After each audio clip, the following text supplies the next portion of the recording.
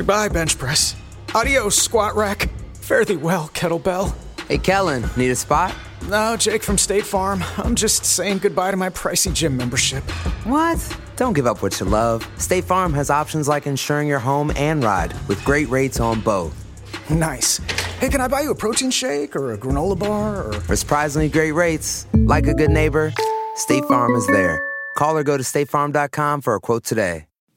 Hello, beautiful souls, and welcome back to Fear It Goes. So happy to have you here. Today, we are here with Matt Kelman. His story is, as always, an interesting one. Because honestly, let's be real here. I find their stories so motivating, inspiring, and thought-provoking. They take me on a journey that helps me expand myself and appreciate other people around me. So I hope you enjoy the interviews and the stories that come along through this podcast as much as I do. And I hope you get as much from the information that we share here as I do. And with no further ado, welcome to today's podcast.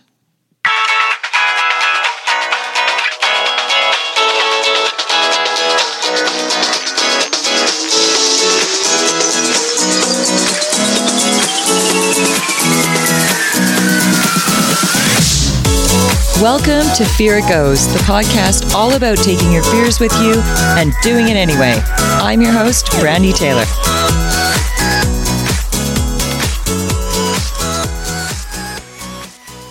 I want to welcome you to today's podcast, Matt. I'm so grateful that you have joined us here today at Fear It Goes. How are you? Hi, Brandy. How are you? Oh, so good, so good. Such a pleasure to have you here. Very excited to be here, Brandy. I want to talk about your journey through adolescence, and because I find it really fascinating and really insightful into how people make a leap in their life. So you came from a single parent and a life that was tougher early on. Yeah, life, for what I remember clearly about being young, because certainly, finding all of the pieces again is an interesting process in and of itself. But being young, growing up, I had a lot of what I would call personal freedom, and that came to me from different circumstances. I have wonderful, beautiful parents for sure. But I grew up with my mother and my sister, who was 6 years younger than me, and my parents had been separated since about the time that I was 1 year of age. And so very strong feminine environment. Growing up, I became very sensitive, and I think perhaps I've always just been naturally sensitive, but I found that even as a very young person, I was always very careful about the feelings of others and trying not to disturb the mood or disturb the setting or create any kind of friction inside of my house, which felt almost too easy to do sometimes. And why did you feel you needed to do that? I guess it just felt safer to do that. I felt like whether it was myself personally being attacked or as if like I was being the attacker, I felt like being expressive or open or in some cases even just feeling whatever I was feeling, that this was in some way creating chaos, right? It was making a mess where there didn't need to be one. I remember pretty distinctively just living as a young person, feeling pretty, call it shy at first, but what it really was, it was shy to other people, but what it really was this, I guess you could say like lack of confidence, or even it turned into a lack of capability in just giving a voice to what I was feeling. Do you think you were just kind of holding back because you were afraid? Yeah, more than anything, that's exactly what it turned into for sure. And the fear of it, I could reach back and associate it with specific things like I didn't want to upset my mother by bringing the wrong mood into the house, or I didn't want to upset my teachers or whatever by um, being obnoxious or telling them how bored I was or whatever. But I got, suffice to say, the important part of the story is that I got very introspective at a very young age, and I spent a lot of time alone. And that's kind of the baseline of my journey, is that, yeah, I was a pretty contemplative fellow. It's interesting too, because you took on that role of caregiver and people pleaser very young, very young, super concerned about others, very, very young. Yeah, I learned very early on to kind of watch and weigh the effects of my behavior on other people, for sure. Um, that is essentially like turned into a massive gift in my life now, to be certain. But I was always very like hyper aware of the impact that was had when I would speak, when I would laugh, when I would sit quietly and observe. And for a while there, it was the scary part was that I didn't know what was going to happen. I got a little bit nervous and maybe predisposed to imagine that the reaction would be negative, that I would get in trouble, or I would be told not to do that. And so I didn't. I took more to an observational role, which allowed me to see very clearly, like to a minute detail, what kind of impact my behavior had on other people and my surroundings, and comparing that kind of experiment to plants and to animals and people. It was interesting to see where my communication felt safer and more authentic. Um, but yeah, it was very watchful, critical thinking kind of a road for me as a young person, for sure. It's amazing, actually, and very honestly quite rare. Most kids and many of us into adulthood don't follow that path of the observer. Most of us are quite asleep. Yeah, and certainly there were elements of that too, for sure. I looking back on it now, I feel like I almost didn't have a choice in the matter. It was just me doing what felt or seemed best at the time. And I was always very, very high energy. Like just you ask my parents about what kind of infant I was, and they'll tell you that I was crazy. Like I just moving, going all the time, tons of energy.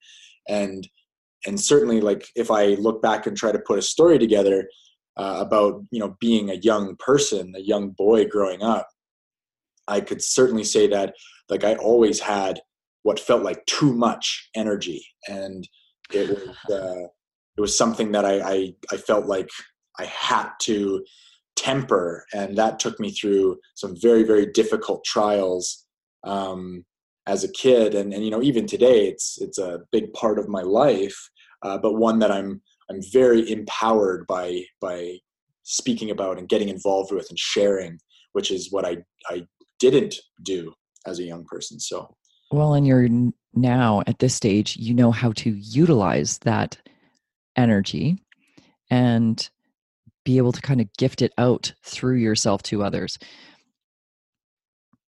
I def- find high energy people have a charisma, a charm, a persona that is unique. Well, we all have relatively unique personas, um, but there's something about high energy, and you're gifting it to others in most cases. In most Mhm. cases, it's rare that someone will find that too much in their own space and then they shut down or they look for escape. But Right. yeah, usually it's something people seek out. Yeah. Yeah. I've been there before too. Like, you dampen your own energy, long enough, and certainly you're going to feel lack of some kind. And this, I think, leads to searching or seeking in all types of ways. And this is actually the part of my story that makes me feel very relatable to lots of people. I think a lot of people are, in general, I think people are full of limitless energy, or at least have access to Yeah. it, and that can be utilized for anything at all. But like, through my journey, I'm able to relate to certain kinds of oppression and certain kinds of dampening that occurs, whether that's just within the psyche or whether that's in the environment or both. That really leads to this externalization of uh, of reality, you might say, where you're always looking for something that's going to fix you, or looking for something that's going to wake you up, or looking for something that's going to bring that energy back. Even though it's always been there and it's never left. Right, absolutely. Yeah, it's just we've buried ourselves under the external, not realizing that everything is already there. Mm-hmm. Yeah, indeed. So, and that's always the story of coming home or coming back to yourself, or Yep. Yeah. So, mine was very, very similar story to those kinds of themes in many ways, for sure. Well, we talked about your experience as a teen and talking about suppression and oppression. You felt that way in your teens, and what that had done. What had that done to your psyche? What had that done to your energy? So, this great energy source, this ball of beautiful, expansive energy, dampened and darkened. Yeah, I think it came through in many ways. I remember when I was younger, so becoming a teenager, I was very artistic in many ways. It just kind of shone through. And as I got into my teenager years, I definitely that basically attached to perceived rejection started to just become removed from my life. I stopped drawing, I stopped writing, I stopped singing, like all these things I love to do. I just stopped doing them, and I got a lot more wrapped up in the people pleasing aspect of my character for a while. And when you feel like your expression is too much, then artistic expression's probably not the safest way to please people. So that was part of the dampening, for sure. It's not just dampening, that's absolutely a suppression of us in our highest self, us in Right. our most authentic self is when we are joyful and in bliss. And when you're creating, it is blissful. It's us aligned with all of our parts of ourselves when we're creating. So you literally stopped creating in singing, in writing, in doing whatever drawings you used to do. All Right. those components of creating were pushed aside for an ego-based role of people pleasing. Wow. Sorry, it just dawned on me exactly what just transpired. And I'm like, wow, you literally dropped out of yourself to go into learning as a teen. Yeah, I That's a guess tough one. yeah.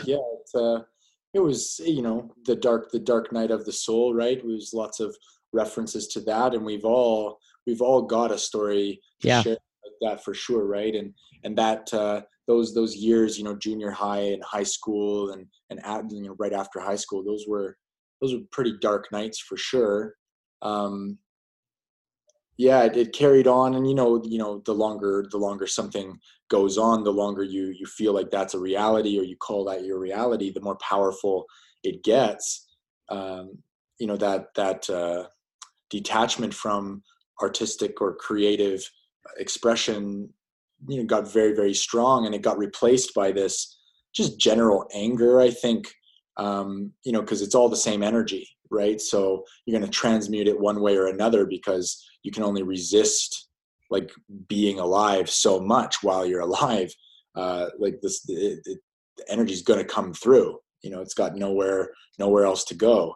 So essentially, the more that happened, the more withdrawn I got, the more I simply watched and didn't engage. The more video games I got to like suck me dry, and the more escapism. Yeah, like big time. And I've come full circle on that. I've got some great gratitude for some of those things now. But the more that I did that, the less that I talked to my parents about anything. I went into this blame mode where I certainly started for a little while there, like kind of blaming all of my circumstances on other people and situations that I couldn't control. And that became a voice for the anger that was really just creative energy that hadn't been allowed its natural outlets. And I got wrapped up in romantic ideas, and I was hoping that would be an outlet for creative energy. And whenever rejection came to me in that world, that was just devastating, and that reinforced this idea that no, like, go be alone, just watch, like that's what you're supposed to do. So the ideas that go through our head. I tell you, yeah, and they become a lot more than ideas after a while, yes. right? Yes, absolutely they do. Because we've repeatedly told ourselves this is the way it is, when it really isn't. That's right. It really isn't. Mm-hmm. So yeah, there was some very, very difficult days. I remember, times for sure getting so angry, just so angry. And typically video games became the needle or the straw that broke the camel's back, so to speak, where, I would use this device, this game, as a means to try and express something creatively. And because I couldn't control it perfectly, it would give my anger, a strong outlet at that point. And sometimes, the dam would be so built up that when the anger finally released, it was very destructive. Like I went through a period as a teenager where I broke a lot of things. I used to hit myself in the head really hard sometimes because I had nothing else that I could do.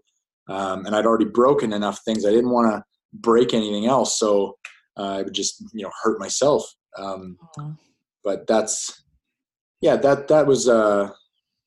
something that, like not a lot of people know anything about, right? Like these like dark secrets, so to speak, they're buried there, but that's also where the healing comes through as well. So, being able to talk about it is empowering the disempowerments. Right. Yeah, absolutely. You got it. How about that? Empower the disempowerments, the disempowering moments in our life, how important it is to go back and empower them and acknowledge what we draw from them, which is an empowerment in itself. Instead of just seeing it as this detrimental, horrible experience, there is always something that we draw from that experience, and that's why we have it. Right.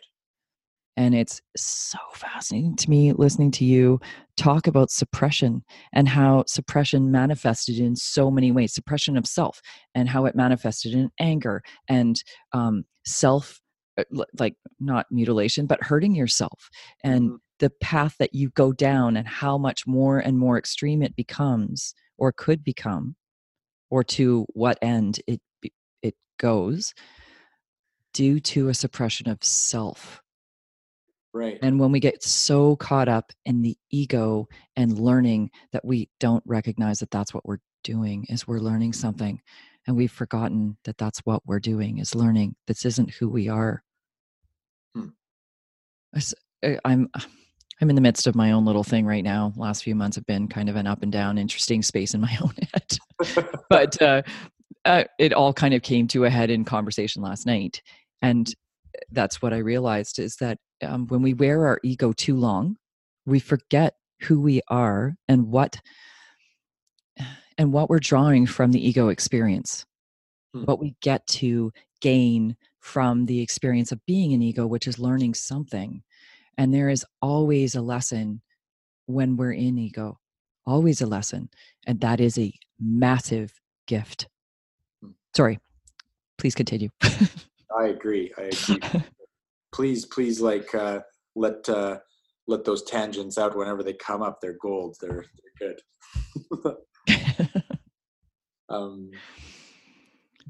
Yeah. Where was I there?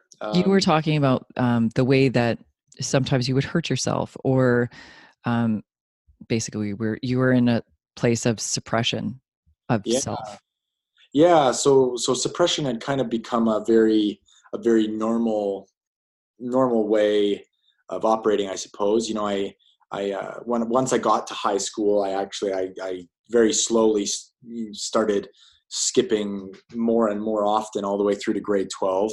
And, you know, prior to high school, or at least the year before high school, I was a superstar student, like in every possible capacity. I was passionate about every subject, and I was passionate about like the other kids at school, and I had a lot of friends, and I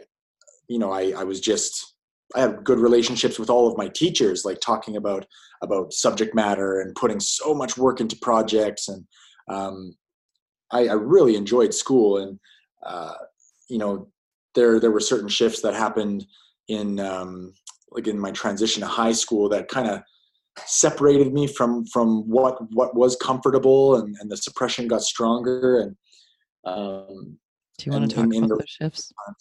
What was that, sorry? Do you want to talk about those shifts? What Sure. happened?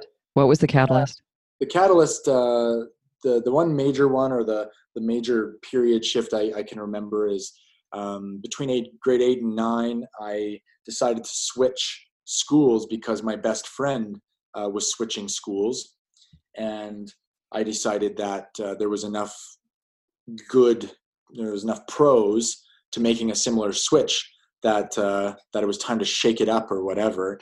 And I removed myself from a very, very like supported, positive and familiar environment, and put myself into a very unfamiliar environment. And you know, I got acne all of a sudden, and I was trying to fit in for the first time, because up till that point I had gone to school with many people that I had, you know, gone through all of school with to that point.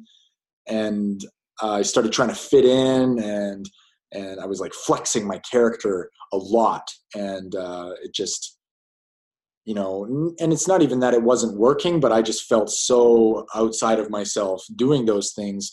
I stopped caring about school just as a natural response to trying to fit in. I was spending more energy. I don't even know. Relationships and acceptance. You got it. That's seeking the acceptance. And that just kind of spiraled into what basically, you know, the sidecar to anger became this anxiety. Like they'd like to travel together a lot, and essentially, like if I wasn't angry, and almost always at myself, then I was really anxious. So it kind of felt like the incoming information was all anger, and the outgoing information was all anxiety. Because it was anger itself. So you directed it at you. Right. So I was either, you know, kind of beating myself up verbally, emotionally, or physically, or I was expressing this like deep, like fear of being rejected, or not being enough, or being too much, or whatever it was that day. And that anxiety, like actually expressing myself anxiously, became such a terrifying thing that I took the road of just being withdrawn and angry instead. That was kind of how I would sum that transition up. And, you know, then high school was just basically like just a dreadful hall of mirrors, you know, walking around all the time, feeling like all I'm being seen as is like an anxious kid, and nobody knows that I'm angry. And so I spent my entire high school wearing headphones that even my teachers couldn't get me to take off, like completely infatuated with this girl who kept me at, you know, a certain distance all the time, and skipping school because I just like the passion was gone, and I was hurting. So I found my outlet was more appropriate in the gym instead of at school. You know, now that it was anger, pushing weights around was a lot more alleviating, I guess. then And it seems like a natural way to expend that type of energy, right? Like it's very almost, I can't say that lifting weights is aggressive, but it kind of is. It's like it's a powerful exercise when you're lifting weights and you're lifting them hard. And I know when I've been mad at different points in my life, running for me, I'd run myself silly, like to the point of complete exhaustion, or I would go punch a bag, or I would go to the gym and lift weights. So I kind of had three outlets, but same idea. You're just pushing really hard to get that out. Totally. Yeah. And I went through a phase that, like, as I left high school, I had gotten really obsessed with the gym.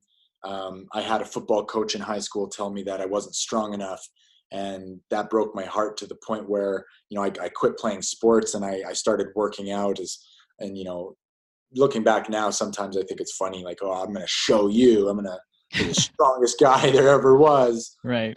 I'm not sure if that's what it was entirely, but I did go to the gym and I became very obsessed. I got a job in a sports supplement store, and I would, wake up and have a shake and eat 6 meals in a day with 3 shakes and 2 big bags of vitamins. And I'd work out minimum once a day. And I did that for years. And I got really big and I got really fit, in certain ways. And the funny thing is I don't know if I've ever worked harder at anything in my life than I did at that. And I don't remember a single moment of being like just really happy or content during that time. Like, I'm certain that they were in there, but I remember the whole period as a very just sad, miserable period. I didn't like to be seen, and I didn't like to be known.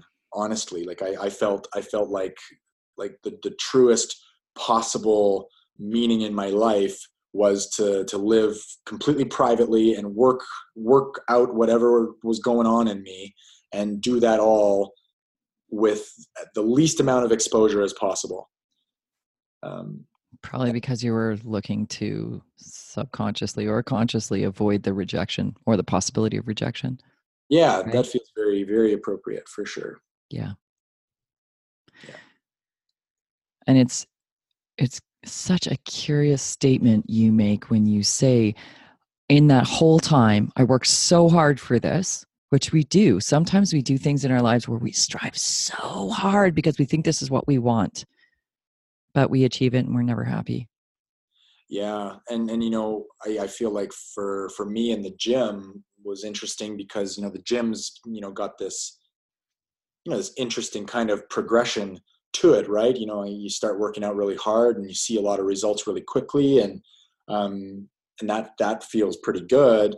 But then you get into this hypercritical state of like overanalyzing every single tiny detail, and we tend to completely retract the benefits, the positive benefits that we're having by like health, and we get instead wrapped up in this like competition game with ourselves about getting better all the time and like not good enough, and that actually drove me out of the gym inevitably. I pushed so hard for so long because there's no such thing as the right amount of weight to lift. It always had to be more. There wasn't the right thing as like running the fastest mile possible. It always had to be faster, and eventually I worked out, so hard for so long that, my shoulders and my chest muscles like just kind of gave out. I got so tight and I was holding on so much, and, all of the areas that I damaged were actually like right around my heart, which is interesting. My physical damage is all these scars and stretch marks of soft tissue tearing right in my armpits and in my biceps and in my chest muscles. But I pushed so hard that eventually, like it was literally like blowing a gasket. It was like blowing a chakra, kind of like just too much energy, pushing too hard. Don't need to do this, and explosion. And eventually, it's all external. Yeah, and I had to stop. I had to stop working out. Just pushed it. So what took you from self-deprivation or self-deprecating to where you are now? Because you are such a different person now. Like such a different person. You're such a delight to be around. Your energy is so beautiful. Oh, you're lovely. Thanks, man. Yeah, it's been quite a journey, and I think the important part to highlight in the story is that while all of that I was just telling you was going on, while all of that like dark night of the soul was going on, there was also another story kind of taking place in my life that was quietly kind of going through the birthing process into its maturity. And that was my meditation practice and my mentorship that I happened upon with a beautiful woman that taught me many, many things. And how old were you when she came in? I was 16 years old when I met her. And it was kind of just like serendipitous. I was at a stage where, conversations between my mother and I just didn't go anywhere. And so I'm sure in looking back, she was trying to find ways to reach out to me because obviously I was struggling. And so one day she just said, "Matt, I met this woman and I think you'd get on well." And so she sent me to see her, and I walked into her office. And she, the energy in her office was like very apparent. Like it was like walking through a portal. And Palpable. Crystals everywhere, and a massage table, and interesting smells, and all kinds of things. And she was very warm, very, very lovely, and she basically sized me up in 5 minutes and like described in a very subtle way what she could see, which was all of these wounds that I thought were concealed. Right. Some of them I thought were so concealed that I forgot that they even existed. And she saw them all right there, just like in 5 minutes. And I was very, threatened, I guess, at first, and moved by this. But I was more moved than threatened. And so I had to go back and see her. And that was the beginning of a very long relationship that I still have to this day. But one that set me on a journey of 12 years of studying with her one-on-one. And I use study pretty loosely because we did many, many things together. But essentially, she started giving me tools to start engaging again with this energy that was now just anger and anxiety. That was like all that was left, and it was eating me alive. And she started giving me ways to transmute it, to transform it, to bring it back to its normal state. Yeah, you got it. Yeah. So it was lots of meditation, lots of therapy, you could say, for sure, but in a motherly kind of way. She attuned me to the Reiki symbols, and I got my master's in Reiki by 18. We just studied a lot of concepts together, and she gave me a lot of stuff to go home and practice. And when I met her, I started finding things that I enjoyed a lot. Like they made my spirit, my soul, my heart very happy. So amidst the darkness that was going to school, or seeing this girl that I loved who wouldn't return it, right, or being able to express myself, amidst all of that, I could go home and hover my hand over my body and feel this connection, this electricity, and be like, "Whoa, that's fascinating."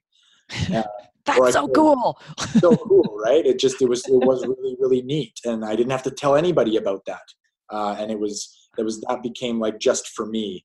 Oh, it was a secret. Yeah, it was for a long time, I would say, for quite a long time. I used to go on walks in Bowness Park, and beautiful there. Bring a doobie or something, or not, and just go walking, especially if it was pouring rain. I would go walk, and I'd sit or lie down underneath a thunderstorm for 4 hours until 4 a.m. Just as a teenager, just hung out outside for a long time.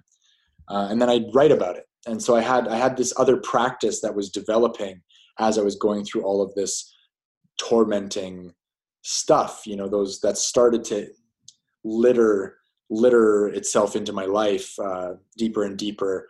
And well, you had this juxtaposition because you had one side that was building an incredible practice with a great mentor, a practice of self and understanding and digging into the internal, but then your external was still very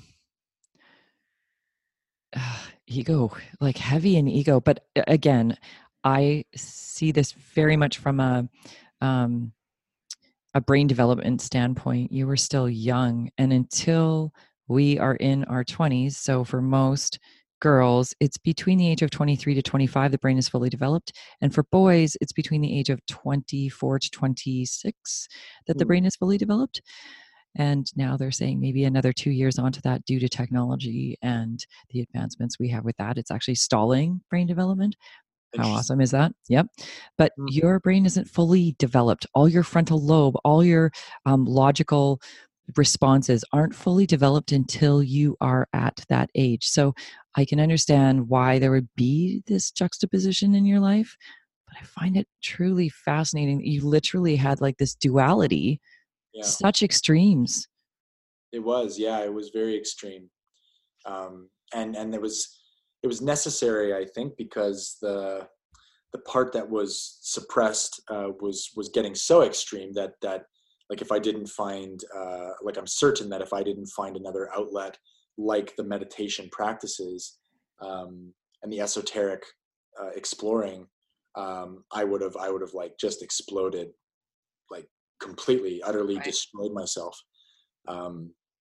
So that was especially looking back, it's very healing for me to even look back as if there was always there's proof of this wisdom that was always there, that knew even in my most determined sadness, still there was that wisdom that knew like this will help, this will heal, this, like, it might take a long time but like this will give you something to stand on. And then, when I went through the whole gym thing and eventually like blew myself out and literally got to the point where my posture was so misaligned that I couldn't stand or sit very well, and I had to see a chiropractor and I had to do some rehabilitation. All that I had left at that point, was these practices. Cause like otherwise my whole life was about the gym, like my whole life. Everything from my job to the people I spent time with, to the things I put in my body, to the time I went to bed, like it was all for the gym. And then when that fell away and I watched like all of these quote unquote results, like deflate out of my body like a balloon. Right. All I had left were these, meditations and these journaling exercises and these, big esoteric questions to contemplate, which served my observation really well. Because, if I had, a thought that I was given to ponder about, maybe the consciousness of humanity, to be vague, I could like just be, I could be anywhere and watch people, or I could look at a tree for a minute straight and wonder if the thoughts that came up in my mind were coming from that tree or not. And how could I tell? And I just got really wrapped up into this world that as soon as I dropped the facade, which was this gym, I was just very, very passionately reconnected to this creative force that had come back to me in a different way than it used to. I'm still reaching for my artisan toolbox, today, trying to reclaim my childhood artsy vibration, but it's fun.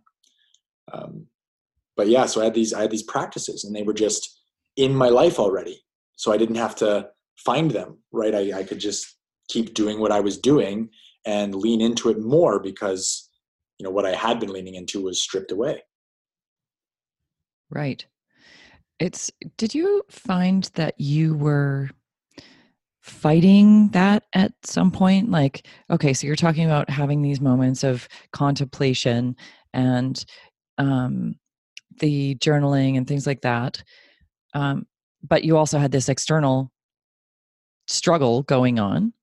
Did you find that you were at times fighting the journaling, fighting the meditation, that you didn't want to do it, and then you just thought like, oh yeah, I guess I'll do it, but it was more just kind of fighting that internally?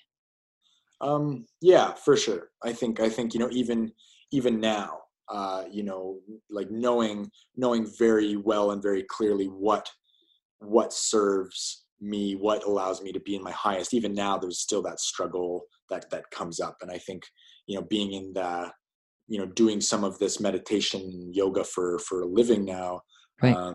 I see that in most everybody. There's this struggle to like feed ourselves what's truly nourishing all of the time. Which makes us feel great. It's like people who are like, oh, I don't want to go to the gym. But then once you're there, you feel awesome and you're happy you're there and it's good. And I find even though I know these practices inside and out, I know what feeds me. I know exactly how to be in self instead of in ego. I know these things, but there are moments I just get so caught up and I'm like, no, I really don't feel like meditating today. I don't feel like working out today. I don't feel like this. I don't feel like that. And I just get so stuck in the garbage. Right. Even though I know better. And I know better. Yeah. Right. I know better. Yeah, it's a fascinating like trait, right? Or like characteristic of like being a human. But yeah, because and to that extent, I think like that which nourishes us for reasons, and sometimes like remembering what those reasons are is important as well. So sometimes I think we'll put ourselves in the muck, put ourselves in the shit, just so that the nourishment is that rich when it comes again, right? Yeah. It's like I have to experience some darkness to experience some light. It's the two sides, the yin yang, right? Right. Without one, you don't really truly experience the other. It's the duality of life. Absolutely. And I think to further that point, like one creates the other as well. And this is kind of the big pivotal message of like my whole story, I think, is that, as you can go into the deepest, darkest space, but all you're actually going to find there is the place where the light comes from. That's right. No matter how deep or dark you go, right? There's nowhere else that light comes from than that place. It's totally true. It's totally true. In our darkest moments, we find light. Absolutely. Right. Yeah. Like that's all there is left to find. If you want to test the theory to the utmost, then you're going to have to go to the darkest possible place, but still that's all there will be left. That's all that there will be left for you to find is light. And you can kind of vanquish everything in your life. You could destroy everything in your life and shroud it up in a shadow if that's what it takes, until there's only light left. But that's what's there. It's fascinating when you think about people's rock bottoms and how they're different for everybody and what that rock bottom is. That rock bottom is the darkest places for them. Mm. And in those darkest moments, that's when we start to go, we make choice and we say, no, I don't want this anymore. I'm done with this. I'm done with this lesson. And the interesting thing is they're all lessons. But once we make that choice, that shift happens so quickly. Mm-hmm. It happens so quickly. And yeah, we're going to have moments when we're pulled back into it or drawn back to, are you sure you've learned this lesson? Right. But that rock bottom truly becomes that darkest moment for whatever that experience is. And then we make the choice and we move forward. And it is exhilarating. Everything within you lights up again once you've hit that bottom, whatever it is for you. Right. So your bottom hits at this stage where, when did your bottom hit? Oh, my bottom. It would have been after the gym. So you've broken your body. Yeah. You're now not capable. That was pretty tough for sure. Hard for me to like pinpoint a specific moment as much. But certainly I felt like my bottom was like an extended period of time. And um, in many, many ways, I feel like bottom was just a state of mind. It wasn't actually an event per se, because I look at like the things that I struggled with mightily when I was younger, and I still experience all of those kinds of things. Like those same kinds of struggles and tests and challenges come up all the time. Like, if I was going to have my rock bottom back then, like I very well could experience rock bottom today based on what I'm going through now, because there's difficulties. But then it was just this mindset, and it was kind of this collective period. I think I was kind of going through my bottom while I was at the gym in a lot of ways. Like the bottom might have been when I blew my circuits open, which is something that like I wear on my chest now. Like it's just there. It's your life reminder. Big time. And it was kind of like this big sacrifice in a way too. Like there was things that, I just like eventually I kind of gave up for the sake of this anger or whatever. And that was the cost. That was the bottom. It's like, hey, if you keep pushing, and it's like, no, I'm going to push. And then eventually, boom. And that process has happened in different ways in different parts of my life again. But the pattern is something to recognize. And I think rock bottom is, in many ways, it is a pattern, and some people will move through the waves of highs and lows, much slower than others. Some people maybe navigate it so masterfully that, they only hit rock bottom once, and then they just slowly ascend all the way, the rest of the way. I don't know if you ascend, because there's definitely going to be challenges in life, and life sends events, right? Things happen, but it's like how we navigate through them. Yeah. And maybe with some experience or the ability to really reflect on those, we navigate those events much better and much more beneficial to us. So it seems like it's ascension, but really it's just us navigating better. Right. Absolutely. With a wisdom instead of a push or a resistance. Yeah. Yeah, indeed. Just a little bit of that surrender in there, and trust in the universe, trust that things are organized in a way that is helpful for you. And that this is going to play out, and tomorrow will be a different day, because every day is a different day. And inevitably so. It always is, right? So that's kind of the spice of life right there. It's such I just had this weird thought that kind of popped in with this. It's reminds me of when my dog died. Okay, so I know this seems really ridiculous, but my dog dies a couple years ago. We put her down, and it's the most miserable event for me ever. I've never experienced grieving like that in my entire life. It was like grieving a child. I had her from the moment we picked her up from the breeder to the moment we put her down, and it was horrible that day and many days after. And I remember thinking, how does the world just keep going on? Like, she was never here. Like, it doesn't matter. That was one of my first thoughts, which is completely irrational. But it's the same thing when we're experiencing these moments and we think that life just won't continue, or how can this get better, or but tomorrow comes and it's a different day, and it brings different opportunities and different people and different greatness to it if we're open to it. But in the beginning, when I was dealing with the death of my dog, again, it sounds so funny because it's a pet, but she was very significant in our life.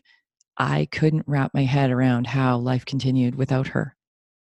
And that's what we get stuck in when we're stuck in, or not surrendering to, or we're just resisting whatever experience we're having in that moment. We're just stuck thinking that nothing transpires beyond this event.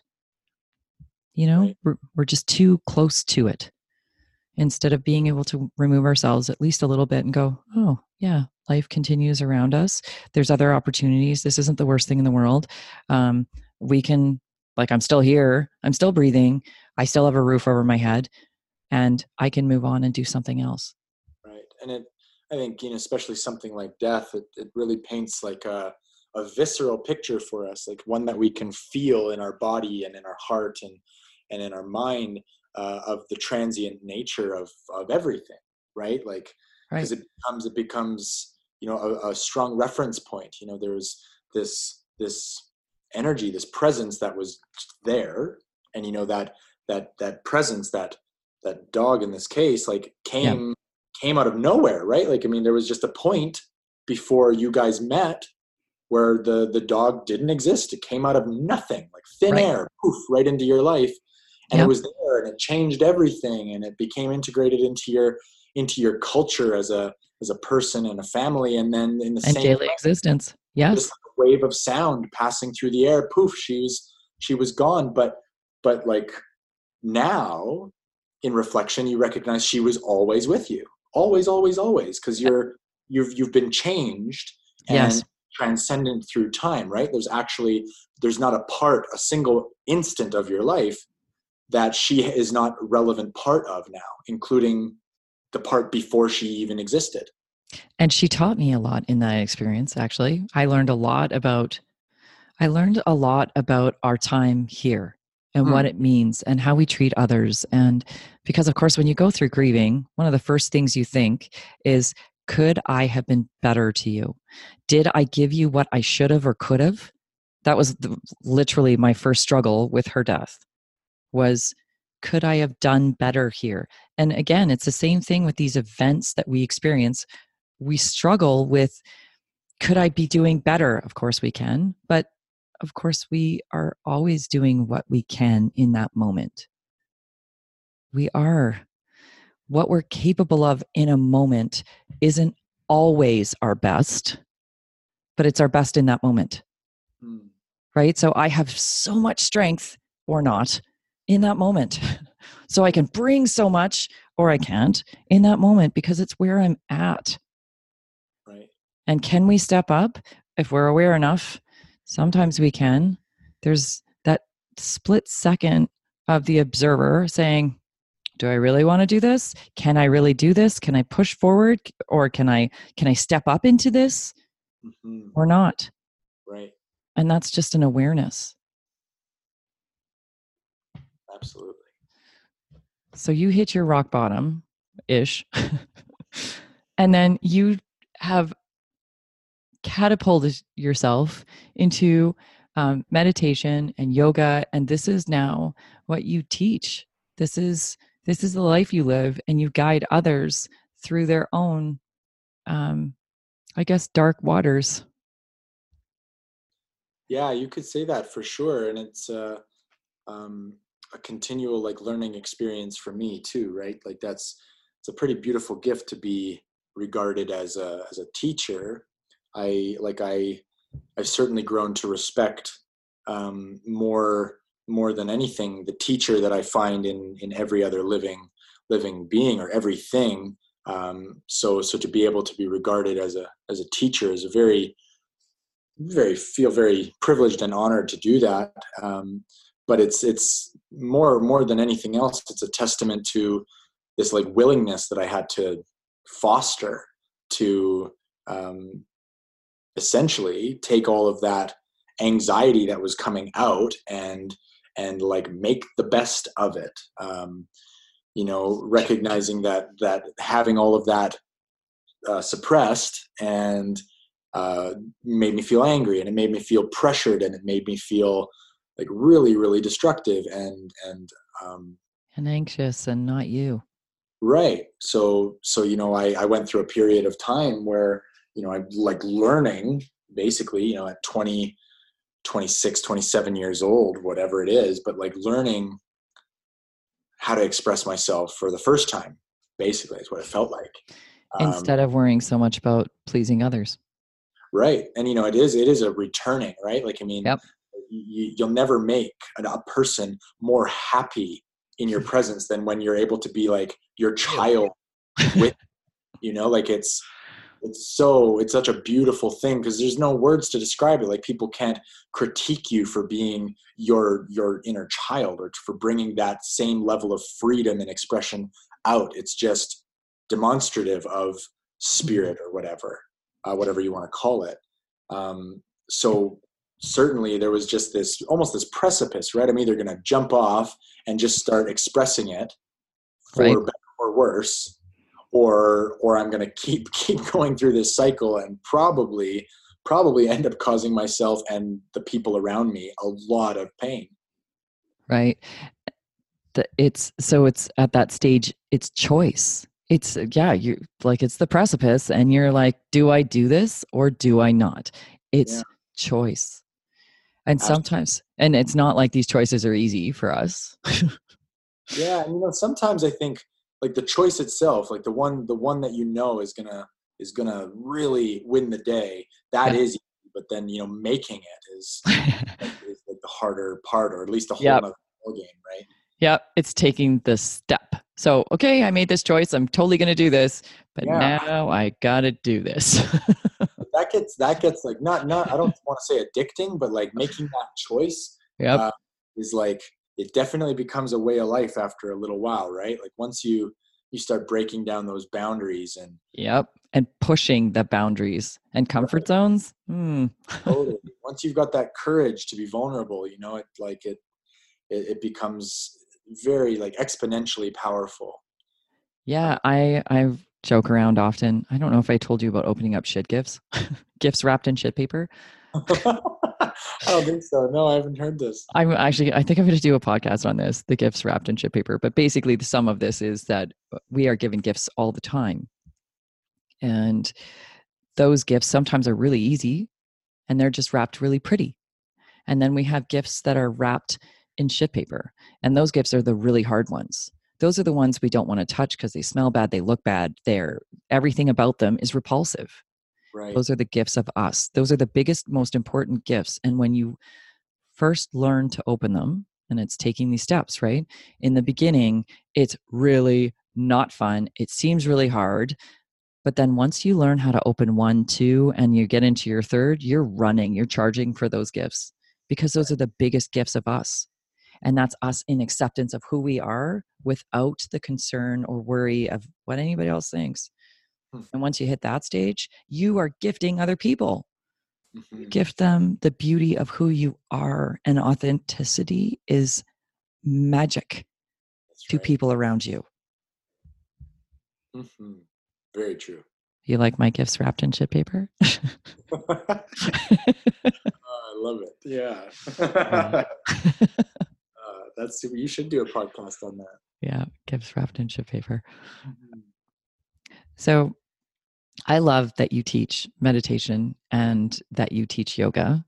I didn't know that you were a Reiki master. Do you actually practice that? I do. I practice mostly on plants and animals, and just kind of offering that to them kind of unconditionally.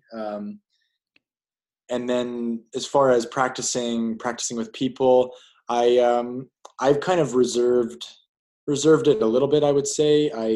I definitely have an intimate group of people that know that I offer this, and within those boundaries, I share it.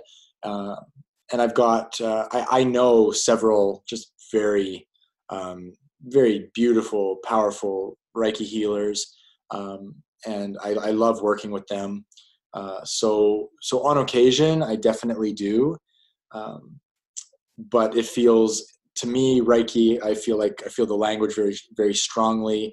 And I love kind of embracing that as an actual exchange of energy between any two bodies of any kind.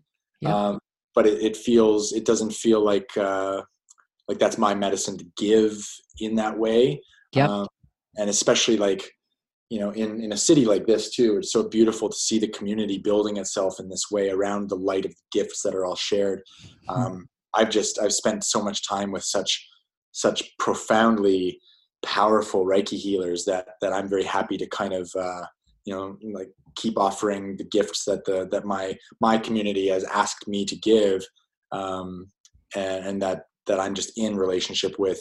And Reiki is something that I would say is maybe a little more private for me. That's interesting. I didn't know that. I didn't know that. Yeah.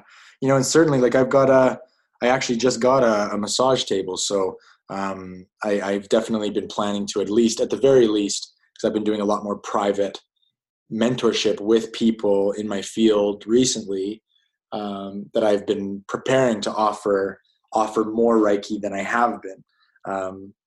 I think I was just waiting for the stage to be set appropriately for that. But yeah, so yeah, go Reiki. Do love it. So speaking of the empowering the disempowerments, you found your way to empower yourself, obviously through the journey and practices of meditation, which your mentor kind of brought you down that path, which is amazing. And then, and yoga, correct? Yes. Yes. Empower the disempowerments, creative outlets for energy, and in healthy ways we can do it instead of in destructive ways. We can suppress it. Absolutely. Yeah. I'm really, really glad. Do you actually, I want to ask, do you still, like, do you find yourself singing, doing art, all the things that you were doing as a kid that you were no longer, like you found yourself not doing, that were actually really making you quite miserable? Do you find you're doing those again? Yeah, in a big way. Some of them are still maybe, like come up against certain blocks. I can't, I feel it's very difficult to just freely wield certain tools. But I've been singing a lot more, especially recently in the last few months. Lots and lots of singing. I've been bringing that to class, and I've been a part of some ceremonial work, just community building in yoga studios with my partner, and in that ceremony space, I feel very, very empowered to sing. So I've been sharing a lot of that, and then along with that has come this playing instruments, and I've been blessed this year. I've been given so many instruments as gifts, and I'm even looking around my house now, and I'm like, how did I acquire this many drums? Like, what happened? What does this mean? So there's lots and lots of tools. Writing has always been even during the dark suppression, my writing survived and has always been a really big part of my even just my totem, like being able to recognize that I'm still here as long as I can write. So I kind of dip in and out of that pool, but when I'm in, I write a lot. Yeah, I have found a lot of access to creativity again. Certainly could even say it's just become the way that I've been living my life, is just from one creative outlet to the next. And I just happen to share that in different ways at different places at different times. That's kind of how I look at what I'm doing now. Expression. And I find it absolutely incredible that when you really look back at your childhood and the things that really lit you up as a kid, it's funny how that translates into your adult life, into purpose. People are always saying, well, I don't know what my purpose is, or I'm trying to find the meaning of my life, or I'm really unhappy. Look back at your childhood. There's so much to be found there. True. There's so much to be found there. And when we look at the things that really excited us as kids, there's a reason it excited us. Like, I was an explorer as a kid. You could not get me to stop making up stories about whatever I found in a park, and I'd create a whole story around it, or what this could possibly mean, or where this came from. I was constantly exploring, and I was always exploring people. I found people fascinating. Even from a young age, I was always looking at, why did they do the things they did? And little did I realize in adult life that meant, why does the brain work the way it works? Right. But for me as a kid, I was fascinated by people and the exploration of that. But Yeah, when we look at our childhood, we discover many things. I sang as a kid also, and I was an artist as a kid. And I find that those moments when I paint or sculpt or sing, which I sing a lot, I sing in my shower all the time and I sing in my car. I am the worst for this. I will be singing and dancing in my car, pull up to a light, look over, and someone totally busts me. Totally busts me. And But they start laughing. Pardon? isn't that the best though? Yes, because it's totally one of those moments when I'm like, I don't care. I just gave you a gift because I took you out of whatever you were having an experience of the day, right? It could have been, I'm frustrated, I'm having a shitty day, I could be having a good day, but I just added a whole bunch of happiness to your day because this was so funny and ridiculous that it broke you out of whatever you were experiencing, It's right? true. Oh yeah. I love those weird little random gifts that we give people. So now I'm like, I don't care. I get busted all the time. Yeah, just keep singing, Brandy. Just keep singing. Keep dancing in the car. Keep dancing in the car. Yeah, I'm just like, I don't care. And people laugh, and it's great. It's great. It is a total little gift that we give. But yeah, singing is fun. And your singing is different. I like the way you sing. Oh, thank you. Mhm.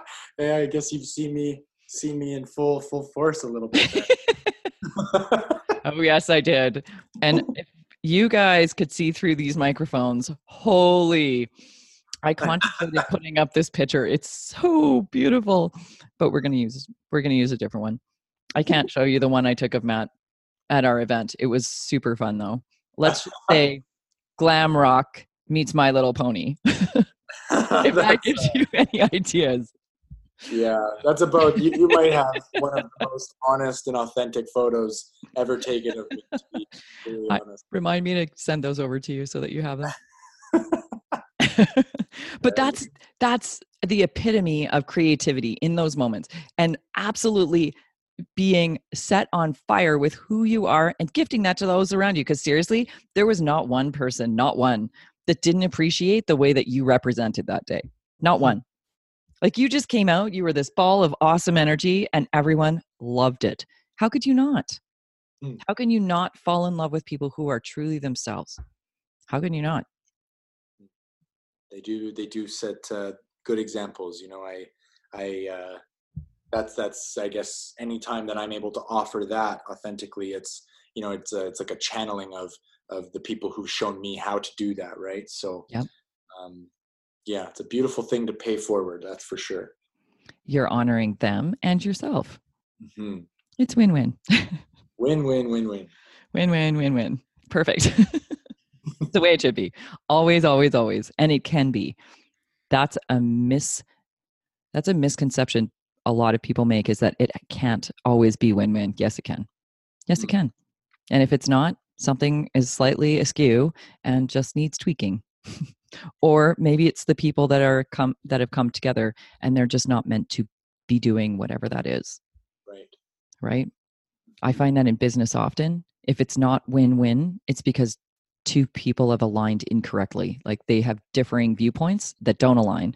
Therefore, it's not the right project, because it Right. should be win-win always, and can be, and Mhm. successfully. So, Matt, I want to thank you so much for your time that you've given and for sharing your journey and the darker insights into struggles in our journey and what we experience and how we move out of them. It was my absolute pleasure, Brandy. Thank you for inviting me to chat with you today. Yeah, very, very beautiful, and I love the work that you're doing, and I look forward to connecting with you further and maybe finding some more projects to do together and all that. But yeah, Collaboration, I love it. Oh, yeah. Absolutely. Is there anything you want to talk about? And actually, I know there is, so we should talk about it.